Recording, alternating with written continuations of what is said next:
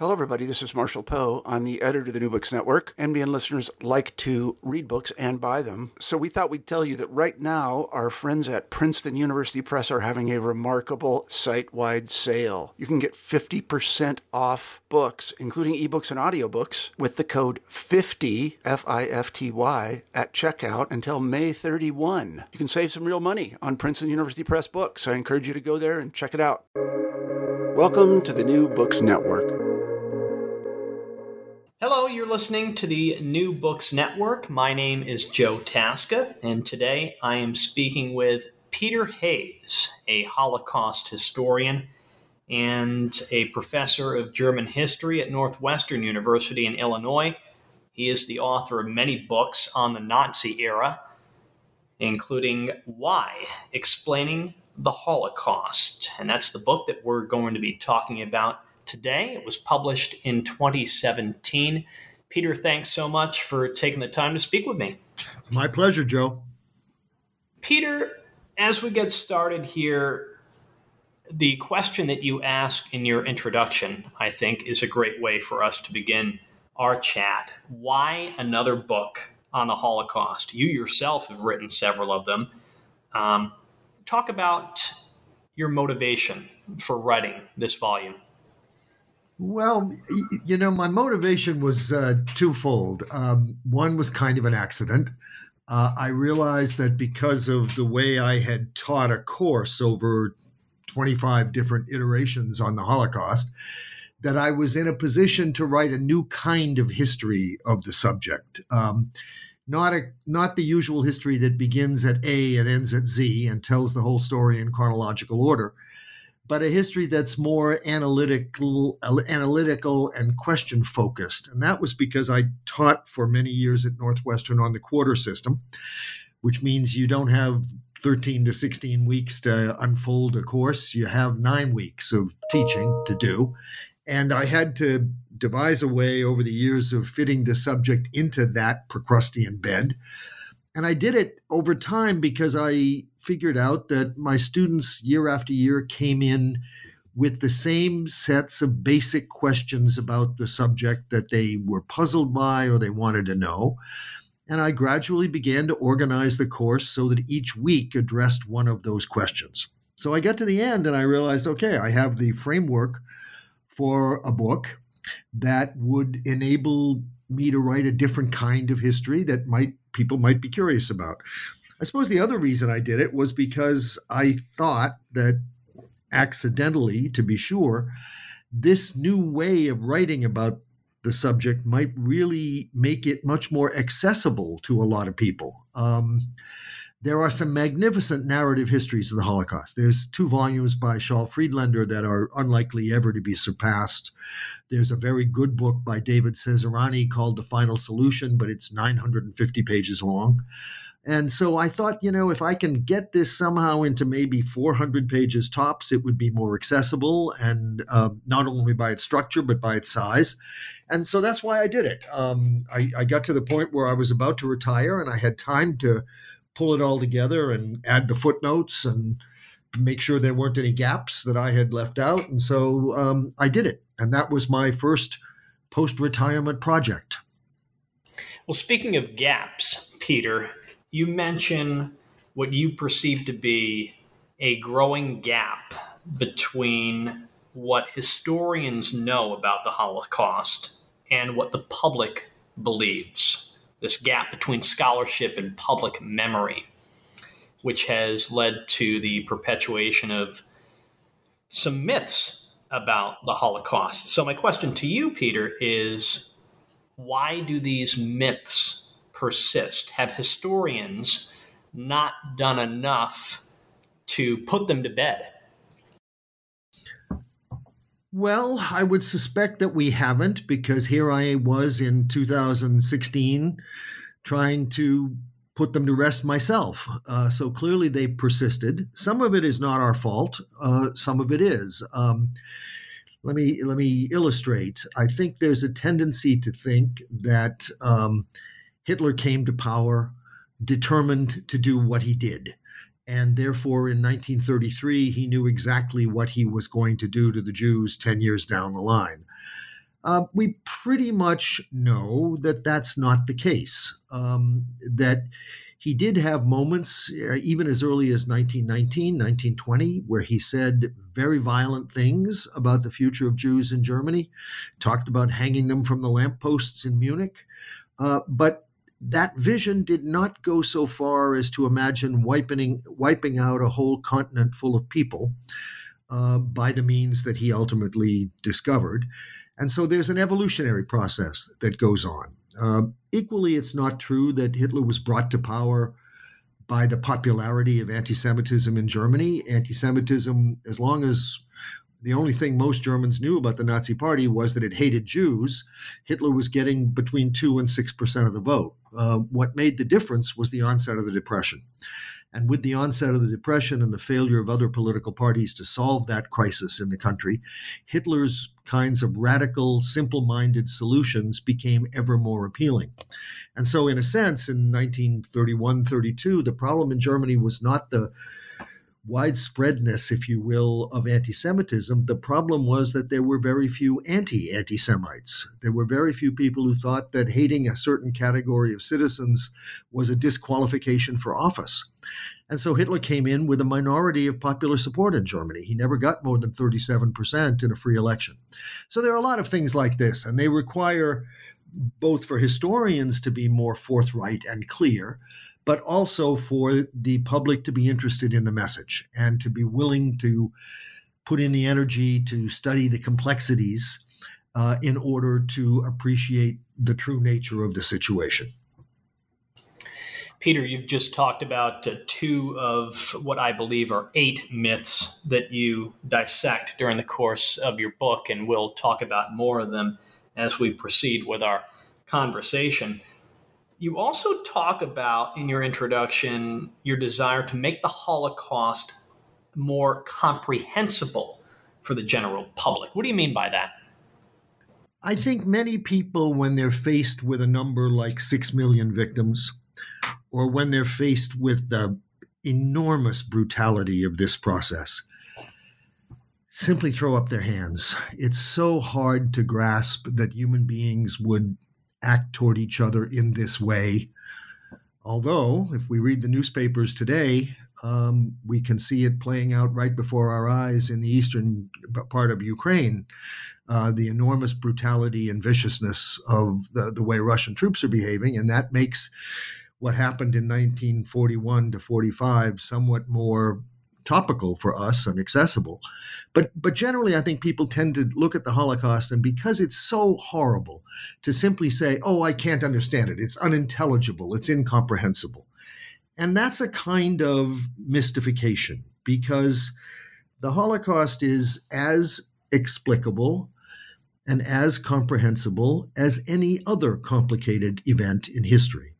And if it's not comprehensible and intelligible, then no other event is. The onset of the French Revolution, the outbreak of the American Civil War, the outbreak of World War I, none of these events are any more or less comprehensible. They are all intricate. They all involve understanding a great many aspects of the contemporary situation, and it's hard work. So that's one of the reasons why societies maintain people like me. We do the hard work. But it's also important for people out there to be willing to put in the effort to try to bring all of the complicated causes and relationships together in their mind in understanding how and why something could happen.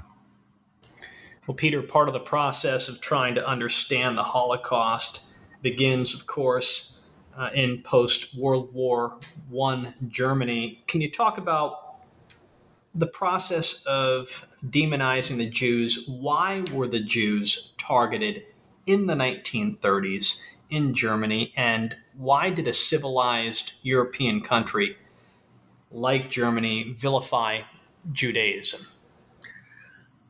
Like all complicated historical events, this has a short-range and a long-range answer. The long-range answer is, not to put it too crudely, but anti-Semitism is built into the culture of the Western world because it's built into the history of Christianity. And the early period in the history of Christianity is a period of conflict between the teachings of Judaism and the teachings of Christianity. All of the central teachings of Christianity are, in a sense, offshoots of Jewish teachings. Monotheism. Christianity takes monotheism and says, yes, there is one God, but it has three forms. Or Scripture. Christianity takes the Hebrew Bible and then adds to it in the form of the Gospels and the epistles. And then there is the notion of covenant, the central notion that the people of Israel have made a covenant with the Lord. In return for obeying the rules he has laid down, he will make them as a light unto the nations. Christianity takes this notion but says it is not restricted to the Israelites. It is available to everyone who accepts the good news. Now, the Jews are the people in the early years of Christianity who say, no, thank you.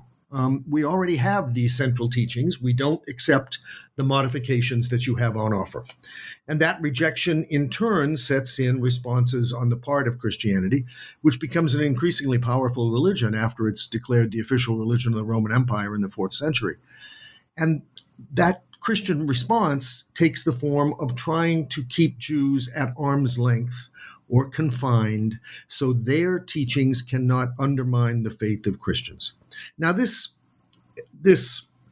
rivalry between the two religions goes on for hundreds of years, and it is built into Western culture. In the course of the 18th century, as theological notions lose power in Western history, and the Enlightenment comes along and declares that all human beings are equal, that all human beings should have the same kinds of opportunities as others do.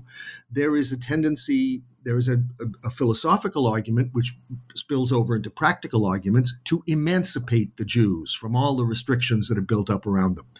And that emancipation takes place from 1789 on in Europe. It also coincides with other developments in the 19th century, industrialization, economic development, and so forth.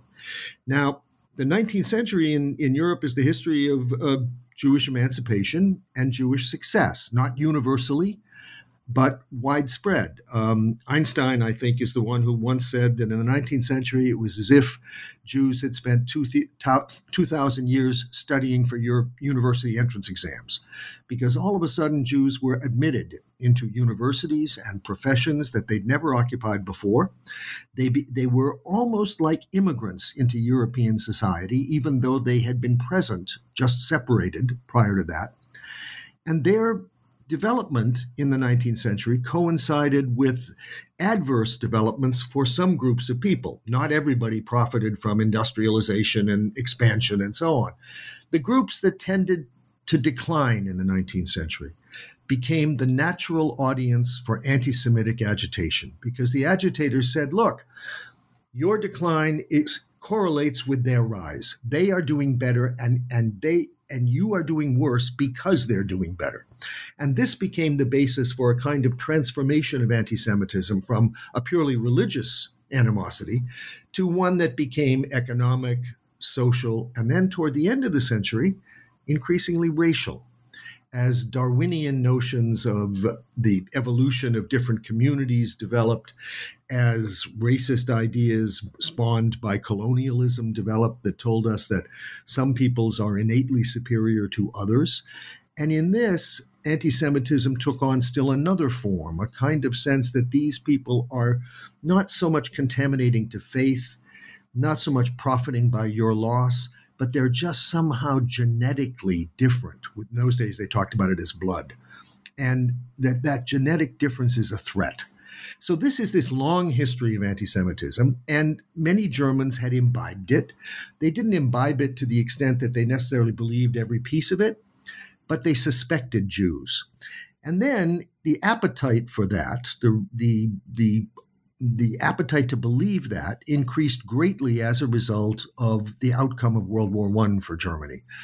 Because not only was the nation humiliated by defeat, and not only was it stripped of all kinds of sources of wealth and assets, it was its army was cut down to size, and then its territory was annexed by neighbors, and then there was an extreme economic crisis. There were actually two of them. One in the early 20s was a massive inflation of the German currency, in which a lot of people lost the values of a lifetime accumulated in their mortgages, and if they had taken out loans, they were able to pay them back, but they also found that the value of their property had depreciated. And then in the late 1920s, there was the Depression, and the Depression hit Germany harder than any other country in the world. So in this environment, the Nazi agitation, which said, they are the problem, they did this to you, was appealing to many Germans because it let them off the hook of responsibility for what had happened in their country. The Nazis kept saying it was the Jews who produced these adverse diplomatic and military and economic developments. And the Jews used communists as their frontmen, and they used the Woodrow Wilson and the Western Allies as their frontmen. And all of it was part of a great collective conspiracy against Germany. And this sort of notion won over some Germans. Other Germans just thought, the Nazis are energetic, and the people in power in this country are not rolling back the Depression. There are still 6 million unemployed in 1932.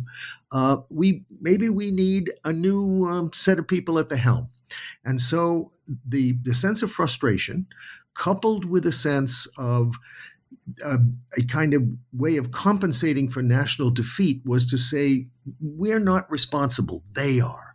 And this creates the environment in which this ideology can acquire power. Once it got power, then it had the ability to control everything that Germans were told. There were no foreign newspapers available in Germany. In the mid-1930s, there were no foreign radio broadcasts that could be heard in Germany. There was no access to any other opinion but the government's. And the governments relentlessly said to Germans every day of the week that the Jews are the problem. They are the source of your misery. Now, you couple that with the fact that Hitler did succeed in rolling back the Depression. It's the fastest recovery of an industrial country in the world. He did it by means that were not sustainable, massive government spending on rearmament and on factories that would produce products that would replace imports and make the country blockade-proof and so on. He couldn't have sustained that over 15 years, but he didn't intend to. What he wanted to do was set up a framework for a series of victorious short wars. And in this environment, he does have some victories. He remilitarizes the Rhineland. He annexes Austria. He takes the Sudetenland. The appeasers in Britain and France make this possible for him. And Germans are kind of intoxicated by this. The government has achieved these successes that it promised us. And they said to themselves, wir sind wieder wer? We are somebody again. And so in this situation, opposition to what the German government wanted to do to Jews was almost zero. So it's a kind of short-term and long-term story about roots that are deeply embedded in Western culture, but also catastrophes that befell Germany and made it possible for a movement to spin this web of fantasy and win over a population to doing its will. Peter, you go on at this point in your book to discuss why the Nazis resorted to murder.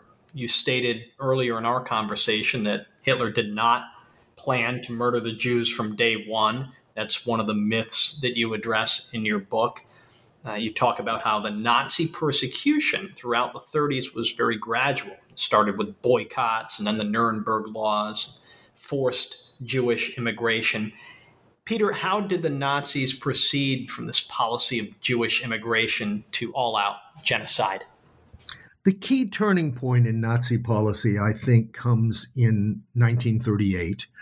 And it's the point at which not only Hitler, but the people around him and the SS men who are delegated to handle this area of policy all begin to realize that the Nazis have been trying to pursue two central but incompatible purposes. The first is that because Hitler believed that the Jews were in a collective conspiracy against Germany, and that during World War I, that conspiracy had led to Germany's defeat, Hitler believed in the coming war, which would reverse the outcome of World War I, there could be no Jews within the country. They were a fifth column. They were saboteurs. Germany could not win another war without removing the Jews. So the objective was first a Jew-free German sphere. But the other thing the Nazis wanted was living space, Lebensraum. And the living space they set out to get happened to be the area in the world that was most thickly settled with Jews. Hitler had concluded in the 1920s that great power status in the 20th century required not a colonial empire like the British had had in the 19th century with India and colonies all over the world. No, it required an empire like the United States had. That is, an empire that had developed across a continent over time, sweeping away the people who were already there and acquiring for Germany the living space that included enough land to grow food sufficient to sustain the German population and enough resources to provide the wherewithal to fight and be a powerful country. So the model for Hitler was expansion from east to west in North America, and for Germany, it would be expansion from west to east into Poland, Ukraine, the Caucasus, areas that had large reserves of fertile land and oil-producing regions and so on. And he intended to sweep away the people who were there in the way we had with most Native Americans. He famously said once that the Volga, a river in the middle of Russia, that the Volga will be our Mississippi. So this was his monument. Now, first he wanted a realm that had no Jews, and then he wanted the realm to be in a place that there were a lot of Jews. Between 1939 and 1941, he acquired this realm. And in that period of time, there was a transition between the stated objective of sending the Jews somewhere else. They found it around with schemes at one point to even send the Jews to the island of Madagascar off the east coast of Africa. And they realized over time that they simply couldn't do that. They didn't defeat the British, so British ships and British planes were in the way of that kind of transfer. And they realized also that by the 1941, that they had the capacity to kill the Jews who were in this area that they wanted to be their living space.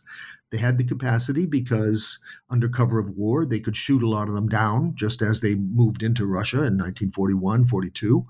But they also had the capacity because since 1940, they had been using a form of poison gas, in this case, carbon monoxide, to kill people with mental and physical handicaps in German sanatoria and hospitals.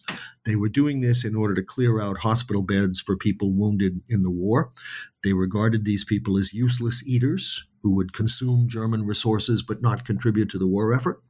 So they'd already killed about 75,000 of those people by the spring of 1941. And they realized this was a method to kill not the Jews in their path as they advanced into Eastern Europe, but all the Jews who were already under their control in Poland and Germany itself and other occupied countries. So this is the way it develops. It develops out of an ideological contradiction and then a recognition that they could do what they saw as the logical consequence of that contradiction. Peter, why was the Nazi murder policy so remarkably successful? Many people to this day will make the argument that the Allied powers should have, and indeed could have, done more to stop the progression of the Holocaust, but you disagree. Well, we could have done more certainly before World War II began. We certainly could have admitted more refugees to the United States. We had a very strict limitation on the number of people who could come into the U.S. every year. It was capped at 150,000. That 150,000 was subdivided. So each nation had a quota. That quota was based on the percentage of the American population that traced its ancestry to a country in 1890. This meant that the Germans had an unusually large figure. They had about almost 27,000. When you add in Austria, it was over 27,000. But it was still a very limited number of people. There were 310,000 German Jews on waiting lists to get into the United States in 1939. That if we had admitted them all at the rate of 27,000 a year, it would have taken something like 20 years to let them all in. So we could have done more. We did not. We did not want to relax the entrance quotas in the 1930s, largely because of a sense that these people would come and compete with Americans for jobs, and the Depression was still going on. But also because there was a good deal of anti-Semitic feeling in the United States, and there was a general revulsion against European issues, and so a desire, which we refer to as isolationism, a desire not to get involved in the quarrels of European ethnic groups and so forth. After the war began, it was much harder for us to interfere in the process. The first reason is because most of the killing occurred in what I refer to as the northeast quadrant of the European continent. In fact, most of it occurred in Poland, Lithuania, and the occupied Soviet Union, including today's Ukraine. All of those areas were out of reach of Allied aircraft or artillery or armies right up until 1944.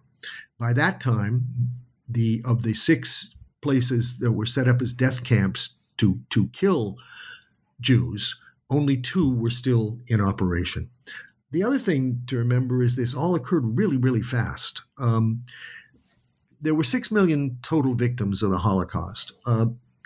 A quarter of them, 1.5 million people, died in only 14 weeks in the middle of 1942.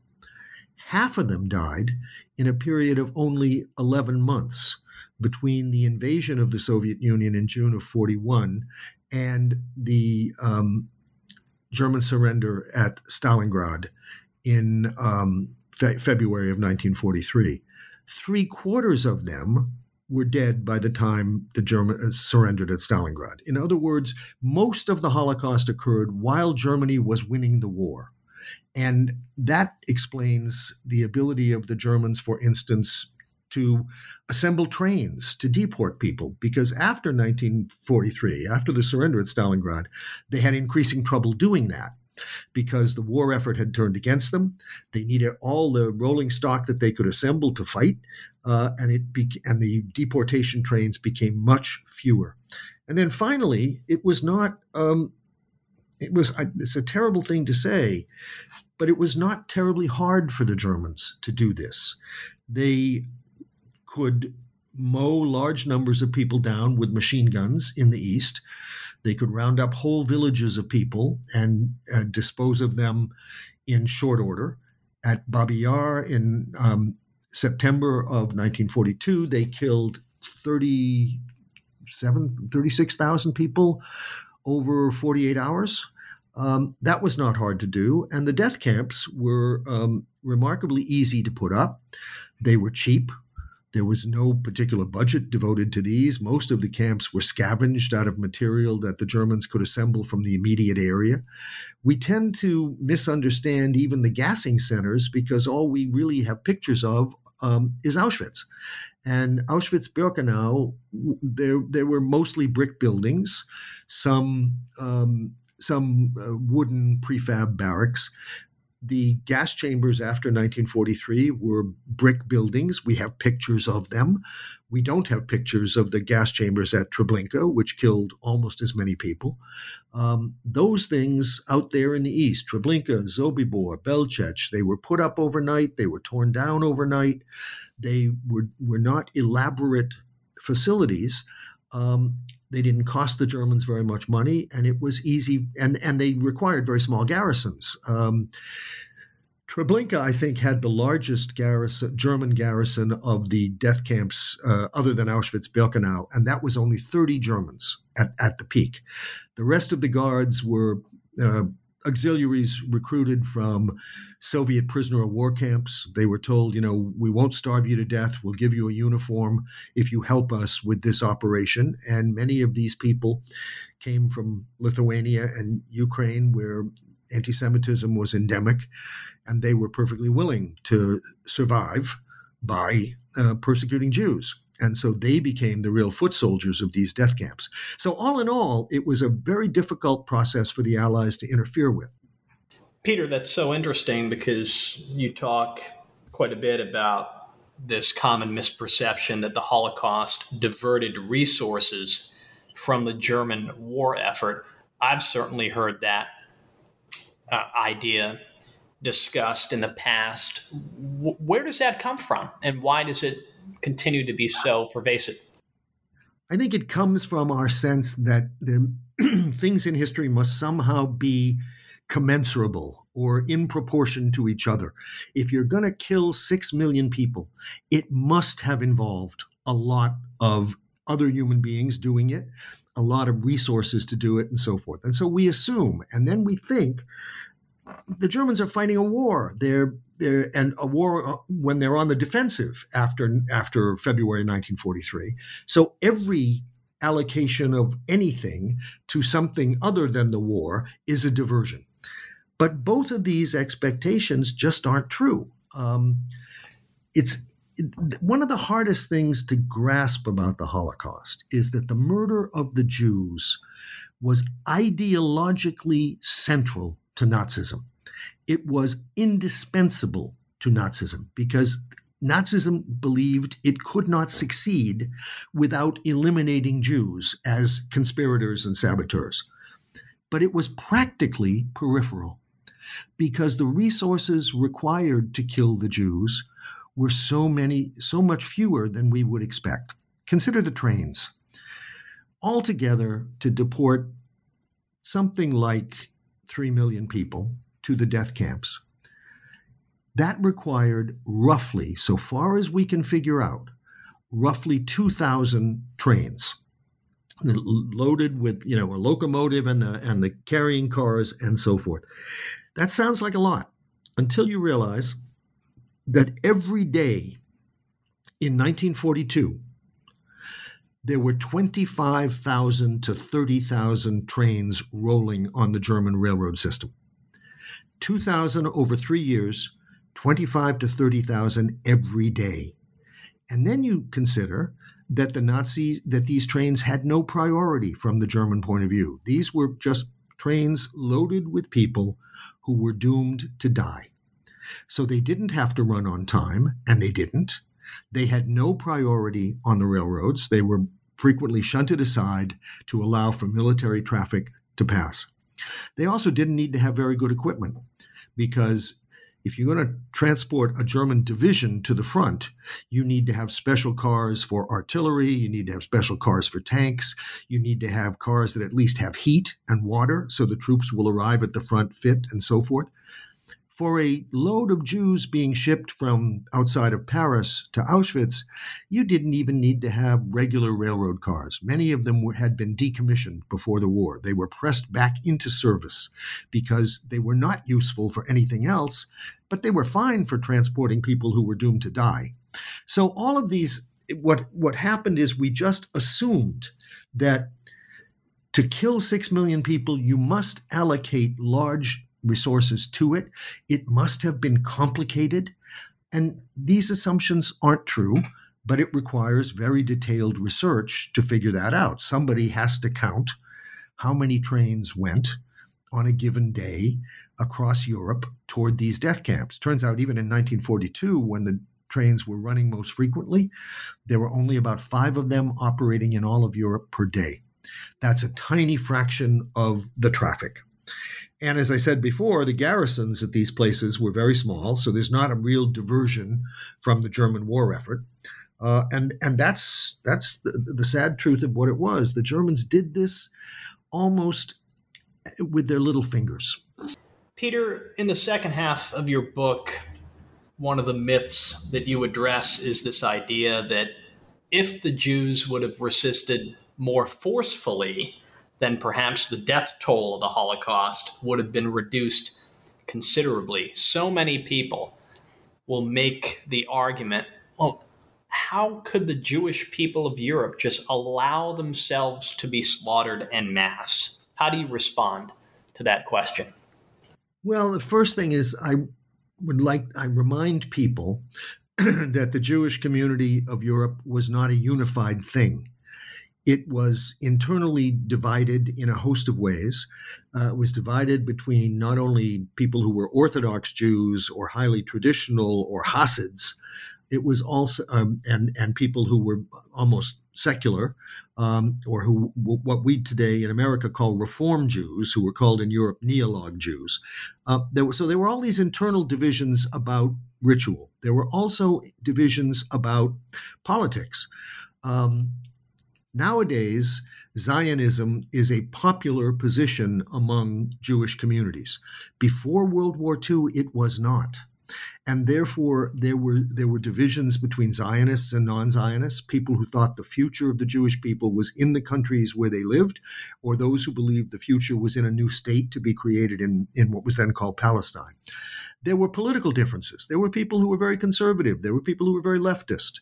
So and in many of these divisions were mirrored by difference. They had their own schools, they had their own orphanages, they had their own hospitals, and so forth. Now, when the German assault began, which in many cases means when the Germans conquered the countries in which these peoples were, they were faced with two very difficult questions. The first was, what will they do to us? What will they do with us? And in 1939, and when the Germans come into Poland, the Nazi regime does not itself entirely know what they're going to do. So this is a hard question to answer. And then the second is, even if you can figure out what the Nazis are going to do with us, what's the most effective response? And here, you're not only going to get differences of strategy, you're going to get differences of the attitudes of people. If you are the father of a 3-year-old child, the idea of taking up arms against the Germans might not be as attractive as it would be if you were 25 years old, young, not yet married, and so forth. If you had elderly parents, the idea of going out to the forest and joining the resistance might not be as attractive as it would be if you were, again, that young guy who was fancy-free. And so the personal situation of people makes their willingness to resist as opposed to appease or try to find some middle way or try just to survive and wait it out and see if the Nazis are defeated before catastrophe hits us. All of those differences are characteristic of these communities. And so it was very, very hard to organize resistance. And then you have one other thing, which I noticed in a number of the testimonies of people who left those testimonies in diaries at the time and so forth. And that is, there's a human resistance to accepting hopelessness. There's a human resistance to believing that they are going to wipe us out root and branch. And so people kept trying to figure out ways of avoiding that conclusion. We have stories of people learning in Polish villages that villages 20 miles down the road had been liquidated. And as this word spreads within these villages, people find all kinds of reasons to say, that's not going to happen to us. It happened to them for some reason that people make up, but it won't happen to us. And this also has a corrosive effect. So you first have to realize what the Jews are up against and who the Jews were in these various places. And then you've got to remember that resistance didn't always work. In fact, in the most extraordinary example of it, which is the Warsaw Ghetto Uprising of 1943, it was a catastrophe. Of the 55,000 Jews left in the ghetto when the Germans try to wipe it out and who fight back, almost all of those people die. So even resistance did not necessarily ultimately do anything other than a kind of moral victory. Peter, you talk about the various factors that impacted Jewish survival during the Holocaust, and you say that the political and personal calculations of collaborationist regimes played a decisive role in this respect. Can you talk about that a bit? Yes, the largest Jewish communities to survive the Holocaust are in two places. One is Romania, and the other is France. Now, both of those countries were Romania openly allied to the Nazi regime in 1940, and Romania participated in the killing of Jews across the border into what is today Moldova and southwestern Ukraine, areas that, as a price or as a reward for the alliance with Nazi Germany, the Germans turned over to Romania. In those areas, the Germans killed large numbers of Jews.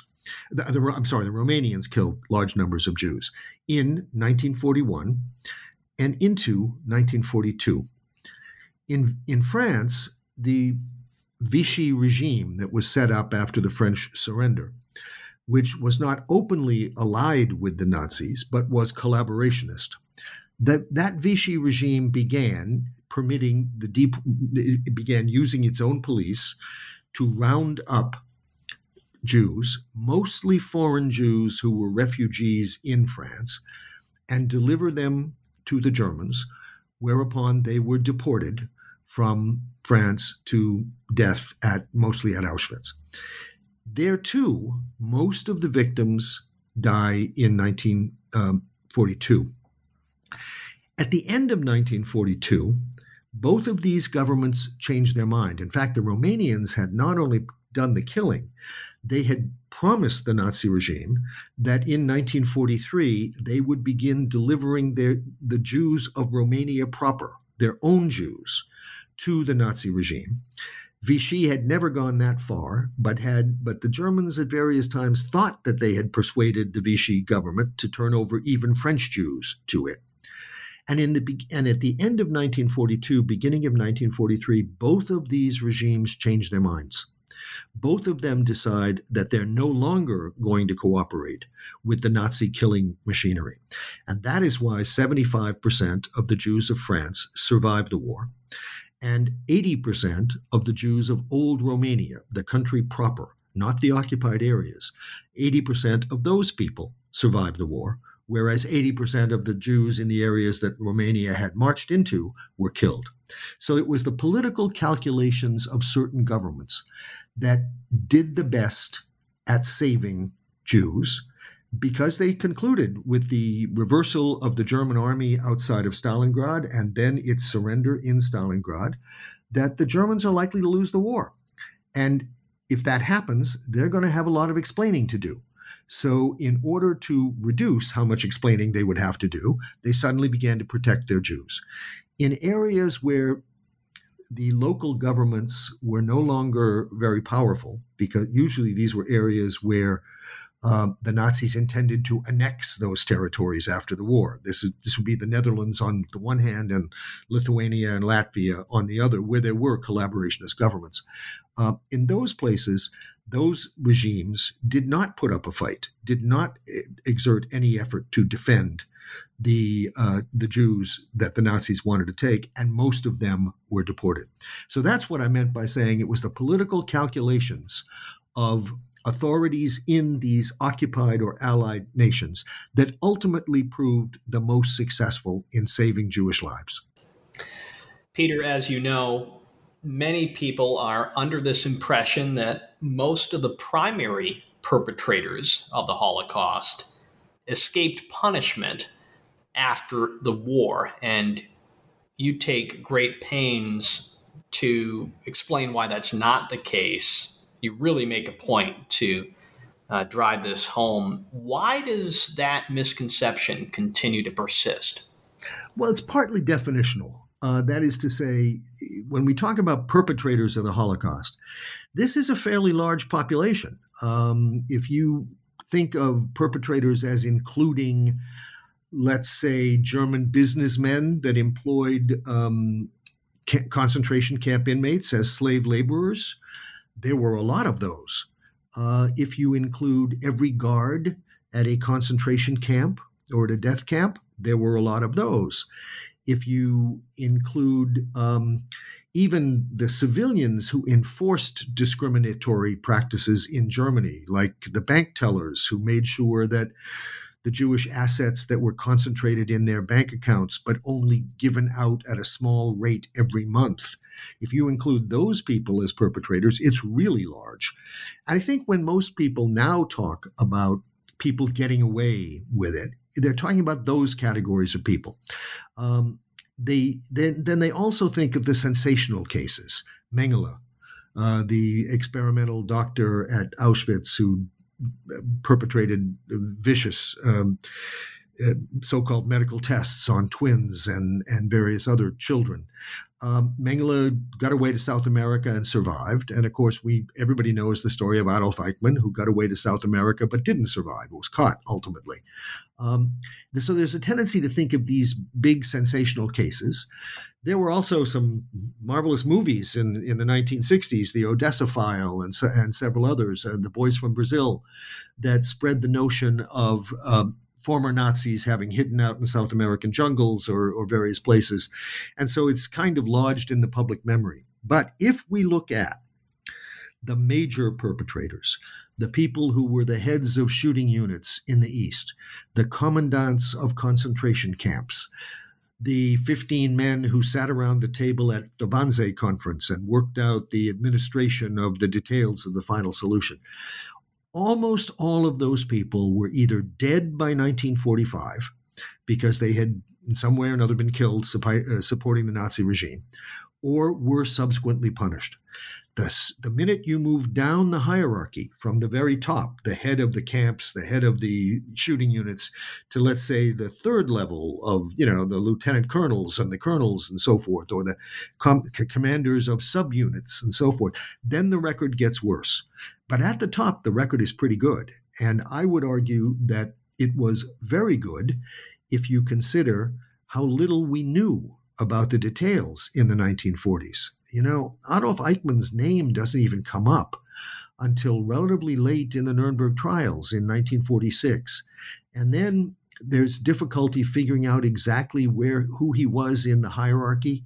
And we utterly ignored a man named Hans Höfler, who was the Eichmann of occupied Poland, who probably was responsible for the trains that deported twice as many people as the trains that Eichmann was responsible for.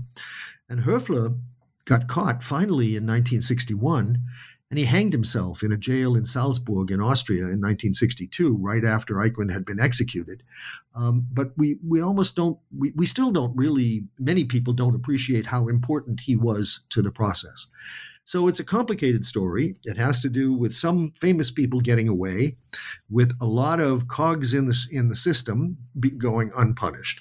But we should not neglect the fact that the chief perpetrators were on the whole captured and punished. Peter, late in your book, you address Holocaust deniers. And it's always fascinating to me to consider the prevalence of that view in our world today. You cite the British historian David Irving, probably the most famous Holocaust denier. The late British writer Christopher Hitchens once said that he learned more from David Irving about the Holocaust than almost any contemporary historian, which I found to be an interesting comment. Should we be concerned, Peter, in the contemporary world about the prevalence of Holocaust deniers? Yes, we should, because Holocaust denial is a form of anti-Semitism, and we should be concerned about anti-Semitism. The recrudescence of it in the last few years has been truly shocking. It's already begun to kill people in the United States. The Tree of Life Synagogue, the synagogue out in California, machete attack outside of New York. So this is a lurking monster in our society. As I said right at the beginning, it's built into Western culture. It is ineradicable because it has such a long tradition behind it. And there are always going to be some people who resurrect it for whatever psychological or personal resentments they have. and bring it back out in the open. And so if denial is a form of that, we have to fight it. And the whole issue of denial, though, is one of those cases where, you don't know whether to laugh or to cry, because it's laughable. The Holocaust is, on the one hand, one of the most thoroughly documented events in human history. We have everything. In the National Archives, we have a record that is it's a recording of a speech that Heinrich Himmler made to SS officers in the town of Posen in October of 1943, where he basically says to them, all of you know what it's like to walk through fields of blood. And you know what this is like, and we are doing this for the future of our nation. We know that this is the only way to win the war, and so on and so forth. And it is marvelous that you have been able to be, in effect, he says, it's marvelous you've been able to be butchers, but you have still remained decent people. Now, this is a chilling thing. It's right there. You can hear the man's voice. And this is clearly what would amount today to a confession of what had happened. And yet people bend over backwards to serve the argument of denial by saying, oh, that's a forgery. This is the kind of argument that you get from deniers about every form of evidence. We have manifests that list people by name on deportation trains going to Auschwitz. We have telegrams that Hans Höfler, a man I mentioned before, sent back to headquarters in Berlin in January 1943, itemizing how many people they had killed at each of the death camps during 1942. It comes to almost 1.3 million people at that point, gassed. Every one of the camps is indicated with an initial and a number. So we've got all kinds of documentation. We have Hitler's speech to the Reichstag, January 30th, 1939, saying, if war breaks out in Europe again, it will not be the end of the German people. It will mean the annihilation of the Jewish race in Europe. So on the one hand, it's laughable because the evidence is super abundant. But it's also a reason to cry, because no matter what you say, no matter how much evidence you show, these people try desperately to falsify it. And they do it because they have to believe, they have set up a view in their own minds that the Jews are guilty. The Jews are the bad people. The Jews are exaggerating all of this in order to get more aid or support for Israel, for instance. And there's almost nothing you can do in the face of that kind of irrationality. It's a circular argument. It's a self-fulfilling argument, and it's impenetrable from outside. It's rather like arguing with an old Bolshevik. Everything's going to come back to class war. And in the case of deniers, everything's going to come back to Jewish conspiracy. Peter, as we wrap up our conversation today, let's address the final question that you take on in your book, which is, what lessons should we draw from the Holocaust? You discuss the potential for renewed outbreaks of anti-Semitism against Jews in particular, and I just want to read a paragraph on page 336 at the end of your book. You say, quote, "Anti-Semitism is not necessarily always dangerous. It made Hitler possible, but it did not make him succeed. An irony of the history of anti-Semitism is that this ideology called Jews parasites and has always been a parasitic issue. To succeed, it has needed a host that it can exploit, a pervasive sense of crisis and victimization that allegedly justifies lashing out and reprisal," unquote. Can you elaborate on that for us, Peter? Well, I'm not sure I can elaborate on what I said, but I certainly can elaborate on its implications, because I think a little further in that last chapter, I sort of end on a kind of optimistic note about anti-Semitism, where I say, we can contain it, we can push it back. And in this country, I felt at the time that I wrote that, which was early 2016, that we'd done a pretty good job, and that therefore it was not a danger in America. It was anti-Semitism is a danger in the wider world, and particularly in certain parts of the world where Jews are demonized. But obviously, I was a little too. There were some rose-colored glasses there, because we have had incidents in this country that have been truly shocking. Charlottesville was one. The deaths that have occurred are another. The leaflets that have appeared in American suburbs around Atlanta, around Chicago, I think most recently in Florida, which have spread conspiratorial notions about Jews. So all of this shows that anti-Semitism is alive and well, and it has to be fought. And that means people have to stand up for human equality, stand up for the right of people to be different from each other. And if there's a fundamental lesson from this whole thing, it is, and particularly from the rise of Hitler and from what he did, the fundamental lesson is you should never let anyone acquire political power who openly preaches hate toward a particular group. Because the hatred is the source or the hatred reinforces the sense of victimization. The argument always goes, we're acting in self-defense. They did it to us first. They are bad. And therefore, we are entitled to do anything to them that we want in self-defense. This is always the form of the argument. And the people at the end of that, the people being accused, may vary over time. In this country, we've had waves of this. We had anti-Catholic feeling in the 1840s and 50s.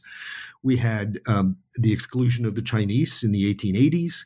We had the immigration laws of the 1920s, which were explicitly designed to keep out Italians, Slavs, Jews from Eastern Europe, and so forth. Always a sense that these people can't be assimilated. They're not like us. And nowadays, it is applied to Muslims and to people from Latin America.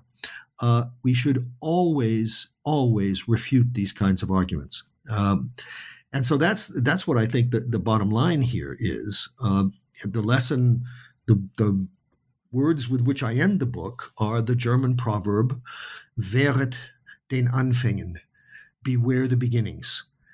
And authoritarian movements begin with this kind of drawing a circle that excludes a certain group of people, saying they're not like us, they can never be like us, they're inferior, and therefore we are entitled to proceed against them.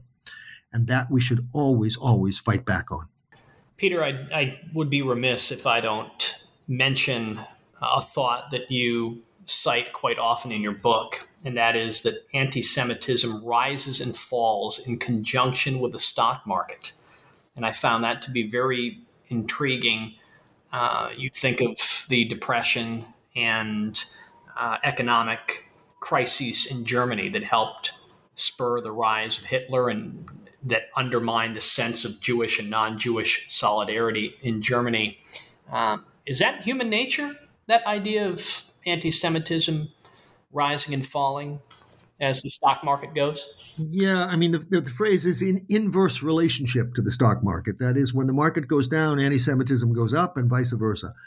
And I think it is partly human nature because human beings seem to prefer personalizing and simple explanations. If you're buffeted by all kinds of bad things happening, it's easier to believe that somebody's doing it to you.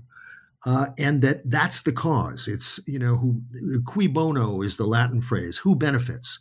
It's sort of like follow the money. If you want to know who's behind something, look who is benefiting from it. But that's a fallacy. That's a logical fallacy. Correlation is not cause. Correlation is just simultaneity. So you have to look more deeply into things. But that's hard for people to do because people are busy and they're raising families and they're thinking about lots of different subjects at the same time. And it's hard also to be level-headed and cool when things are going badly for you. So that makes for, I wouldn't say a human nature, but maybe a human propensity to adopt explanations like this. And, we're seeing it a little bit in America now because we're still living with the after effects of the financial meltdown in 2009, 8 and 9. And we're seeing that some people are doing particularly well out of that, particularly people who are in finance or who are in general, people who are well educated. And some people are not doing well, like blue collar workers and people in rural areas and so on. And so the tendency is to look for simple explanations and to adopt simple minded political movements as a vehicle for that.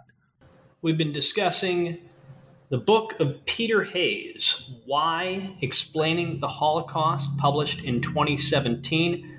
Peter is a Holocaust historian from Northwestern University.